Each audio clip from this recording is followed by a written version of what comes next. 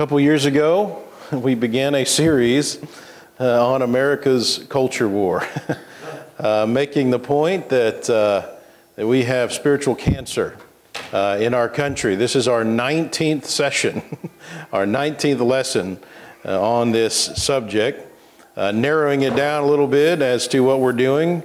Specifically, we're in a section comparing America's cancer to the idea of metastasis, the stage where cancer rapidly spreads far and wide to other organs. And so we've pondered the question from Satan's perspective, what would be the most effective way to rapidly spread societal cancer? And I've argued that the most effective approach would be to attack the nucleus of a society, and that is the home.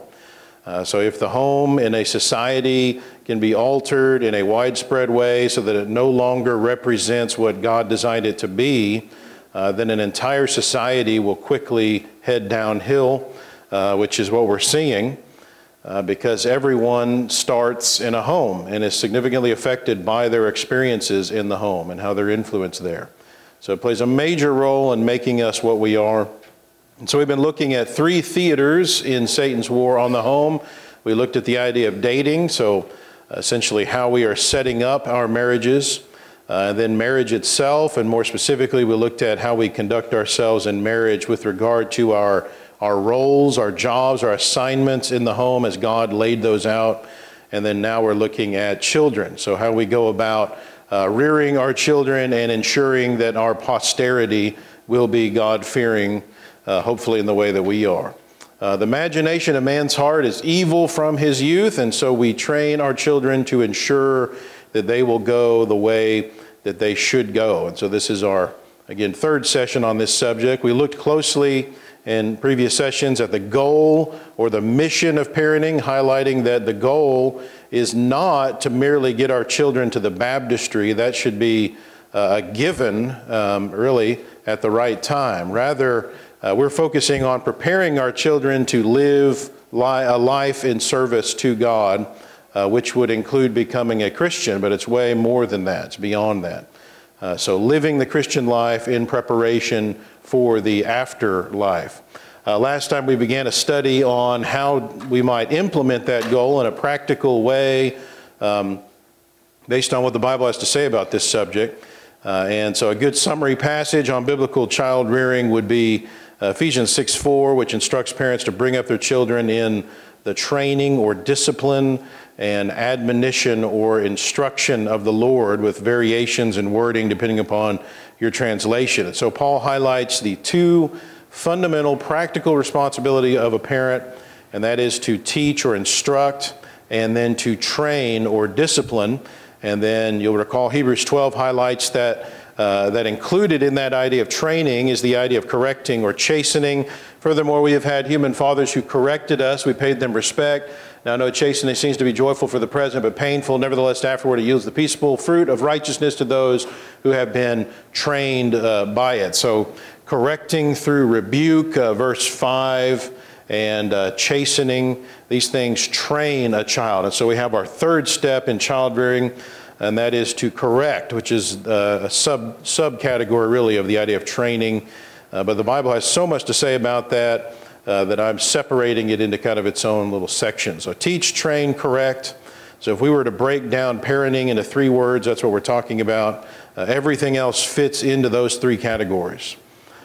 And so we began looking at the first step, so teaching or instructing. And I made the point last time that obviously a parent cannot fairly discipline and train a child to be a certain way or correct and rebuke a child for not doing so if the child is first, if he doesn't know what he's supposed to do.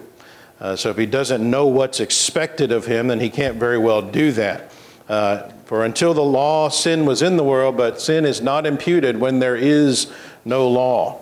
And while that might seem obvious, when we actually put that into effect, it is not so easy. Whenever we're busy or in a hurry and a child does something that we don't appreciate, it's easy to lash out at a child. Even when the child has never been told that he can't do whatever it is that we're lashing out about. But that's not fair. It's not just, and will definitely cause a child to become frustrated. And so we spend time teaching, communicating the rules, what our expectations are, and that is, again, step one. So if we haven't instructed our kids, and we can't expect them to read our minds and obey instructions that they haven't been given. Well, what are we teaching? And as, again, we've already noted that the goal of parenting is to prepare our children for a life and afterlife of service to God. And so we give them the teaching and training of the Lord. We must know what He expects of His servants by diligently study of His Word. And so we're patterning our protocols, of course, on Scripture. Therefore, you shall lay up these words of mine in your heart and in your soul. You shall teach them to your children. Right? The words of God. Speaking of them when you sit in your house, walk by the way, lie down, rise up, that your days and the days of your children may be multiplied. So we're to teach our word, God's word to our kids, and do so continually. We work it into our days in a regular way everywhere we can. Last time I also discussed Proverbs 22:6, train up a child in the way he should go, and when he is old, he will not depart from it. A proverb, and as such, a generality, not a hard and fast rule about what will necessarily happen when a child is older. Even if a child were reared perfectly, he still has free will to decide to ignore the right way. But with proper training in the way he should go, then in general, a child is going to go the right way. But the phrase that I wanted to begin emphasizing with regard to step one in teaching is this idea of in the way he should go. Applying that phrase in child rearing is obviously a very critical thing. The New American Standard Bible notes that this phrase literally means according to his way. So train up a child according to his way. In other words, personalize your child rearing tactics. Some kids are different. Individual personality should be considered in child rearing, gender, for example, and so forth. But it's also the case that part of training a child according to his way is going to include spiritual training as well. So last time I gave a paraphrase of this verse that helps me at least to apply this in a practical way. Train a child now to be the way he should be then, and when he gets there, he'll be that way. And so we look at a child's behavior now, and then we fast forward in our minds to what that behavior is going to look like in its adult form when he's accountable, if it's left unchecked. And then we consider, okay, will that behavior as an adult warrant God's disfavor? Would that same behavior in its adult form be ungodly or unchristian? Well, if so, then we need to be sure to train and discipline for the elementary version of those behaviors now. So train up a child now to be the way he needs to be then, and when he gets old, he'll behave the way he was trained to behave. Train little Johnny to control those behaviors now that will be unacceptable to God then, and then when Johnny gets to the age of accountability, he'll be much less likely to struggle with that behavior. He's going to be prepared for Christianity. He's going to be prepared for this life of service to God. And remember, again, that is the ultimate goal of parenting. So instilling these important virtues into the character of our children through training when they are young is going to be the most effective way of making sure that they're going to be a part of a person when they get old. I mean, this isn't rocket science. So we took some time last time to highlight what we should not be emphasizing in our teaching. Things like money and riches, emphasizing that to our children. Fame and glory, beauty and charm, strength and athletic ability, as well as intelligence and how the world defines that. So as we prepare our children for God, we don't make these things, money and riches and fame and glory, popularity, beauty and charm, and strength and athletic ability, and worldly intelligence. We don't make these things our emphasis. These things can be blessings given to us by God. They're not inherently sinful by any means, but they are not our emphasis whatsoever, and we want to be careful in our training that we don't make that the case. Rather, we emphasize those characteristics and traits that God emphasizes. The term we use is the idea of virtues. Even a child is known by his deeds, whether what he does is pure and right. So our child should be known not for the toys that he has or the popularity that he has, or how beautiful she is, or how fast and strong he is, how smart and ahead of her age she is, but for her purity and her righteous behavior. That is supposed to be the emphasis that we're having as parents, and the virtues that undergird purity and righteousness are what we're going to be spending time on in the next, this session, the next one, possibly another one after that. Recall this fitting summary of what not to emphasize in the things we as parents teach. Thus says the Lord, let not the wise man glory in his wisdom. Let not the mighty man glory in his might. Nor let the rich man glory in his riches. But let him who glories glory in this, that he understands and knows me, that I am the Lord, exercising loving kindness, judgment, and righteousness in the earth. For in these I delight, says the Lord. So what virtues are we expected to have as Christians that will make or break where we spend eternity?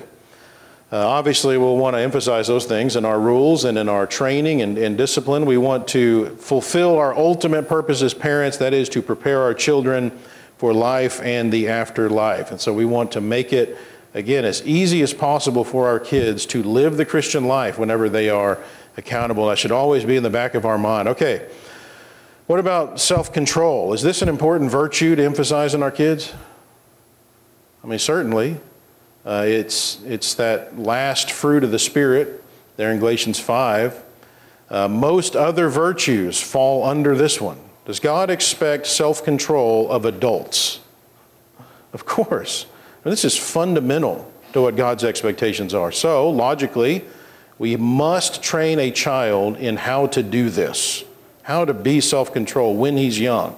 He must become accustomed to telling himself no at times, to accept what he's not allowed to do, to accept what he's not allowed to have, to accept what he's not allowed to touch, and to do so with a good attitude. Now notice, it is hard to have self-control, right?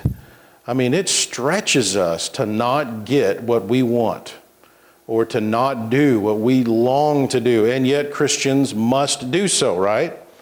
And so it's a parent's job to help children develop that skill and make it easier for them whenever they're older.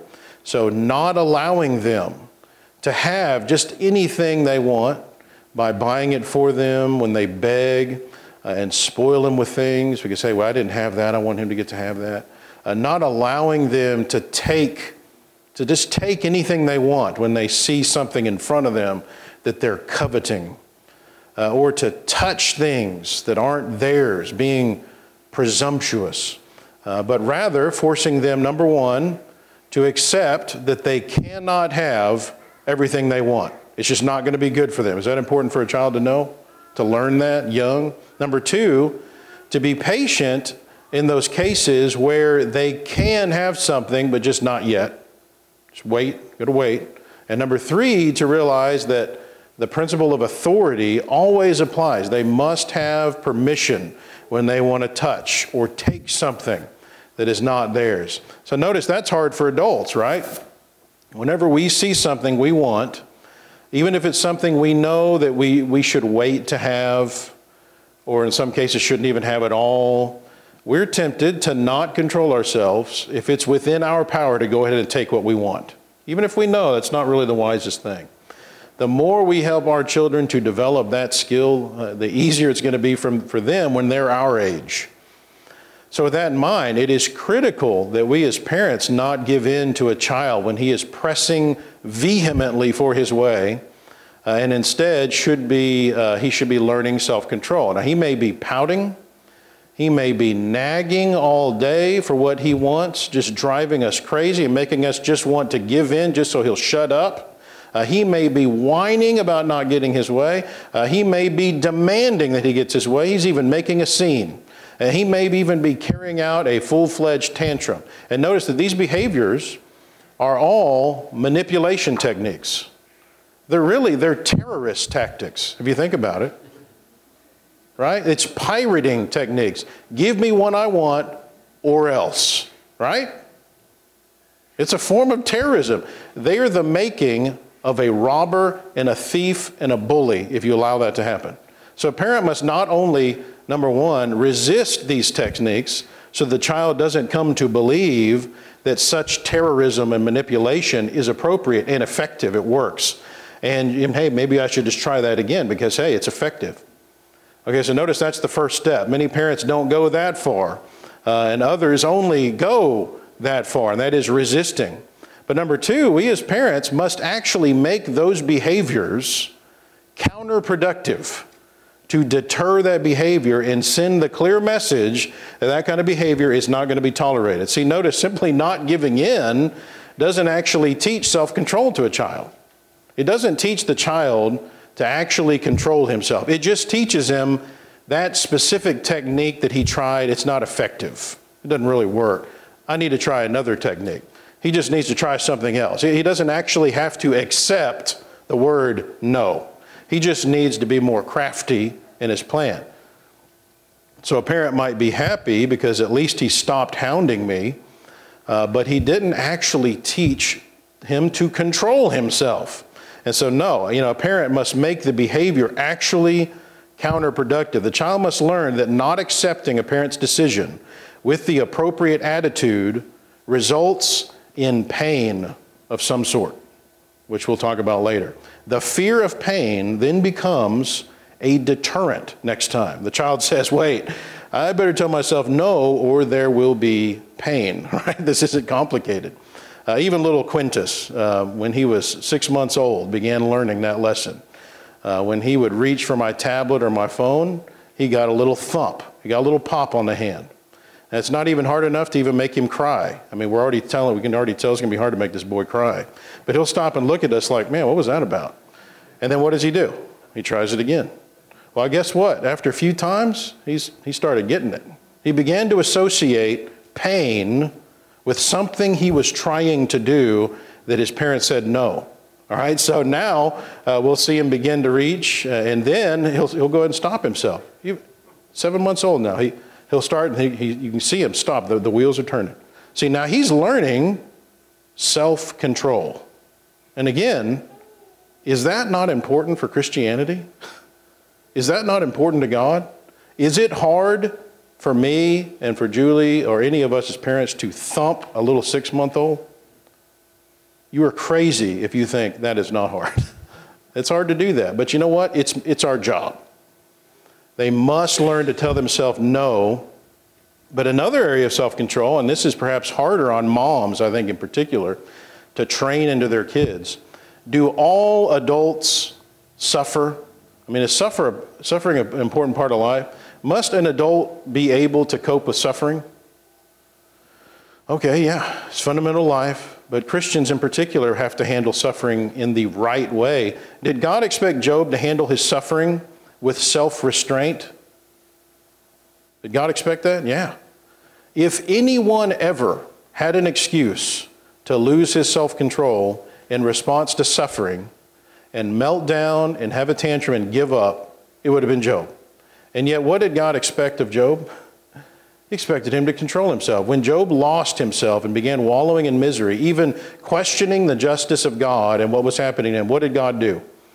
Okay, God's response was, hey, prepare yourself like a man, Job 38:3, Job 40, verse 7. Control yourself. You can handle this. All right, now similarly, a child has to learn to cope with suffering in preparation for life. What can a parent do to help with that? Well, for example, when a child falls and gets a bump or a bruise, and you quickly assess the situation, and you know this is not a real serious injury, and yet the child's melting down. Isn't it true that giving sympathy to the child in that instance would tend to encourage over-exaggerations and drama in that child? See, babying would tend to encourage a woe is me attitude, and will even encourage manipulations by that child. See, the child likes the sympathy, right? We all do. The child likes the attention. The child likes the doting and the pampering that comes whenever he gets hurt. And so when he's receiving this sympathy, when it's not necessary, it's like giving the child a reward for that behavior, and therefore you're training him from a young age, before he even knows any better, to wallow in his misery, and in order to get sympathy and attention, to whine, to complain, make sure everybody hears and knows that he needs this sympathy, which, keep in mind, is that behavior going to be acceptable as an adult? By mollycoddling the child, we'd be training a child to be sinful as an adult. Just ask the Israelites who God started executing for whining and complaining, right? The child is going to be stunted in his growth rather than learning how to cope with the pain that is going to be inevitable in life. And also, isn't it true that a child often learns from our responses those things that are unbearable, right? Isn't that true? They learn that if we freak out about certain things, they should too. So whenever we express fear or intense concern and anxiety about something, even a baby learns to feel the same way about those things. Moms, you've probably seen that. Maybe your baby leans over, almost falls out of his high chair, starts crying, not from what actually happened because you freaked out about it, right? It scares him. Well, if our response to a bump or scrape or cut highlights this as serious and unbearable to a child, the child's going to learn to also view that level of suffering and pain as serious, and he's going to be less likely to be able to handle it when the child could otherwise handle it if he's just taught to view pain as bearable. And so our tendency to mollycoddle a child can actually lower his threshold of tolerance for pain and suffering, which is not getting that child ready for life. It's not doing him any favors. He will not be able to handle the kind of suffering that Christians handle and are going to be handling, just mark it down, in the coming decades, if he is not better trained to deal with it. It is our responsibility as parents to not baby our children, but to prepare them for a life of service to God, which will involve suffering that they must be prepared to handle. Now, of course, there's a balance to this. If the injury is serious enough, comfort and sympathy by parents would be appropriate. I'm not talking about that, but we must keep in mind our higher responsibility, and that is to prepare our children for life. Even the perfect Father, Almighty God, did not mollycoddle Job in his pain and suffering.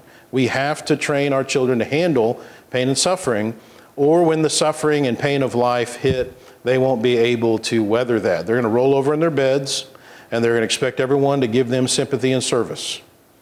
So with that in mind, notice that the movement to eliminate winners, for example, from sports and games with kids, everyone gets the medal, everyone gets the trophy. Even if they didn't really win, even if they didn't really perform the best, even if they didn't try their hardest, this same principle applies. That is not preparing those children for life, which is the goal.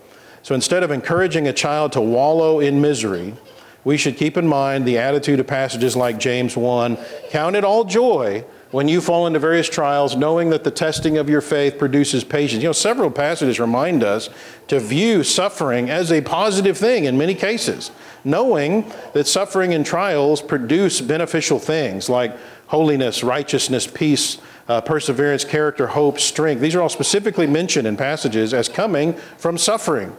So suffering is not something to wallow in, but rather something to be encouraged by. Whom the Lord loves, he chastens, Hebrews 12:6. We've got to try to get that through. So self-control is an important virtue. Is this an important virtue to instill in our children? Certainly. So think about it. A lack of self-control and sinning. They go hand in hand, right? That's what sin is about. Sin generally boils down to a lack of self-control. So why wouldn't we emphasize self-control in our child rearing? Actually, trying to look for opportunities to teach about it and train children to have that. And I wouldn't emphasize this so much if it wasn't alarming to me as I travel around the country and just see this as a problem. It's not being emphasized. How effective would a football player be on game day if he hasn't been taught the plays, right? So if we want a child to have self-control at the age of accountability, we have to teach them about that through watching for behaviors when they're young that require growth and self-control and then training them in it. All right. What about honesty? Is that an important virtue to instill in a child? Honesty? This is disappearing from society, right? All liars shall have their part in the lake which burns with fire and brimstone, which is the second death. We take that serious? Clearly, God does not like, he doesn't look kindly on lying, right? So after all, I mean, think about it. The idea of faith or trust, is that not central to the Bible message? You know, trust in God, a firm belief that God is not lying to us. He's trustworthy, he's honest. That's essential for our salvation. And he wants the same thing from his followers. Conduct that will cause others to view Christians as trustworthy. People that can be counted on to do or to do as they say, or to speak the truth at all times. You can count on whatever they say. So what employer can count on an employee who is not trustworthy? You know, who doesn't do as he says he's going to do? Who maybe portrays himself as honest, but behind the employer's back, he's actually stealing things from the company. What wife can count on a husband who isn't honest, who isn't where he says he's going to be when she needs him, and who doesn't do the things that he commits to do for the family? Well, again, being an honest, trustworthy adult starts where? Well, it starts with teaching a child to be honest and trustworthy. And so parents must teach a child to be completely honest at all times, a zero tolerance policy for dishonesty, even when they're very young, not just teenagers. So you've heard the phrase, the ends justify the means. The idea that, hey, if the end result is good, then the way that a person gets to that end result is irrelevant. You know, even if they do something bad to get there. And that mentality often underlies our self-justification for dishonesty. So think about our politicians and government officials. Think about our media and atheists. And often this kind of rationale, you see this in their actions. You know, it'll be okay if I spin this story a little bit, even if it's not really true, because this is going to influence people to do what I really think they need to do, which is going to be better for everyone. So it's going to be okay for me to lie in this case. You know, many citizens will fudge on their taxes a bit, you know, in order to escape paying as much taxes. Again, you know, we justify ourselves by saying, hey, you know, it'd be better if the rotten government didn't get as much money from me to do even more evil. So I'm just going to fudge a little bit here so I don't have to pay as much. So we're lying, right? We're dishonest. Others will plagiarize or attempt to take credit for somebody else's work, and they'll argue, you know, I'm going to be able to do a lot more good than that person would by just taking it and making it my own, making it be from me. So it's going to be okay. You know, and I even see preachers have done this, you know, arguing, hey, you know, it's for God, so I can pirate this idea from this other preacher without giving him acknowledgement. Some preachers will justify Rahab's lie in Joshua 2 on the grounds that, hey, the ends justify the means. It's okay to lie sometimes. It was okay for her to lie, they say, since it saved the Israelites' lives in so doing. So all these kind of examples come down simply to a lack of concern about the importance of being totally honest and truthful. And again, guess where that mentality is first ingrained? It's childhood. And we've all personally witnessed young children who are already proficient at being dishonest. Have you seen this? You watch this? They will spin a story for their benefit to get what they want or to get out of trouble.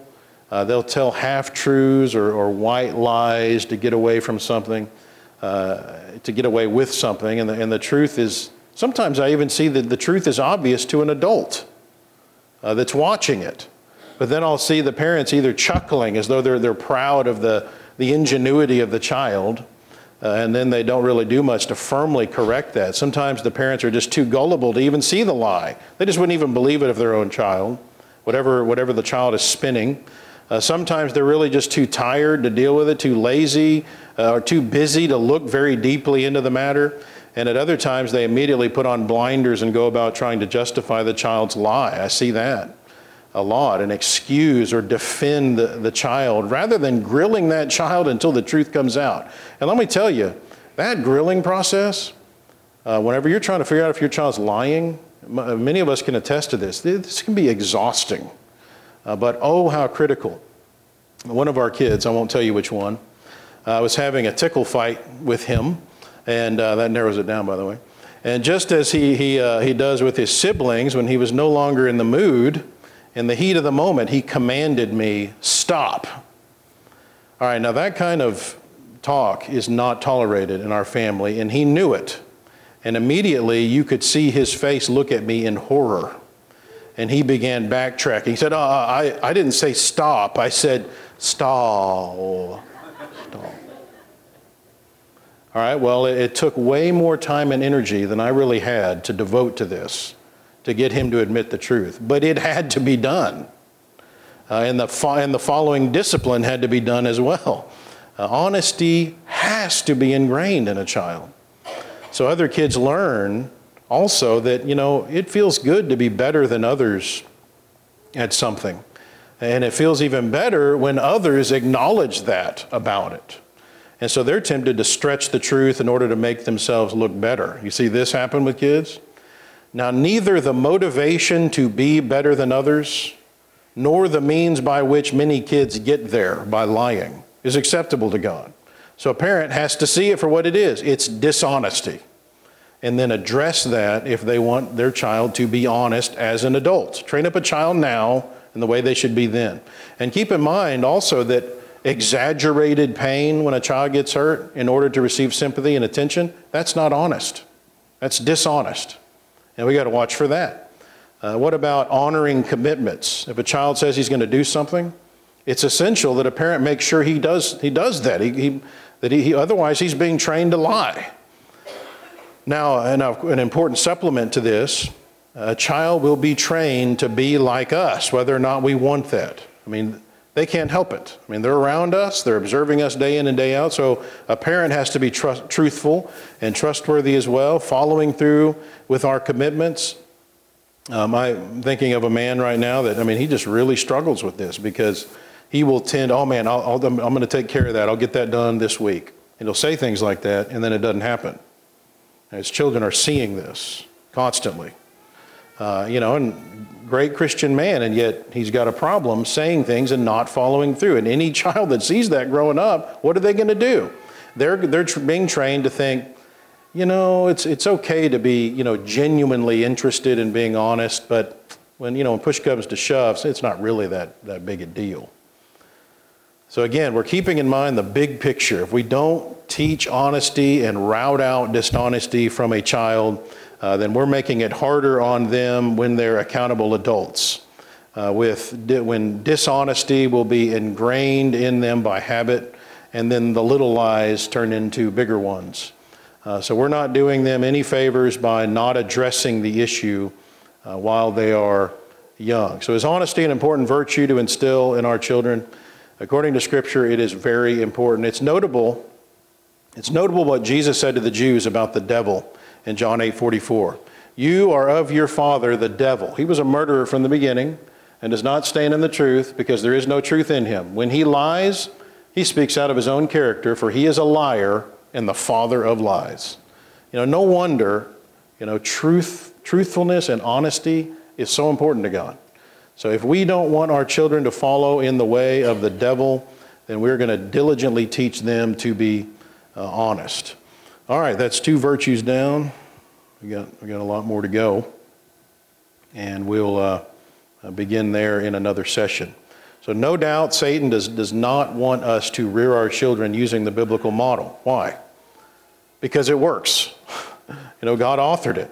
So in order to thwart his ambitions, we need to take time to look closely at what God expects of us as parents and as grandparents, and then be humble enough to consider the possibility that, I don't have all the answers, and maybe I need to rethink my approach and get more in line with what the Bible says on this. Maybe I do know the truth on it. I'm not implementing it good enough, and I need to step it up on that.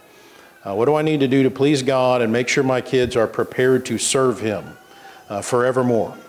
In our next session, we'll keep moving forward then with these virtues that we must be teaching our kids. So we have to be sure to look for opportunities to teach these virtues in real life situations that make those virtues come to life in a practical way. It's easy to tell our kids, look, you need to be truthful.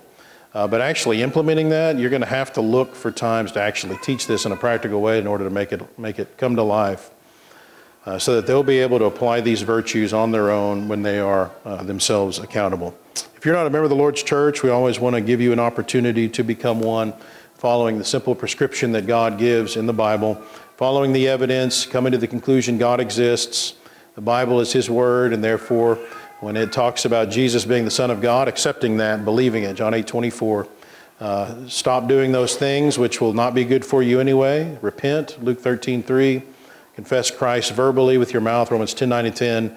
Be immersed in water for the remission of your sins, Acts 2:38. Being added to the one church of the Bible that Jesus built and died for, His bride, His church, where you must remain faithful to the end if you wish to receive a crown of life, Revelation 2:10.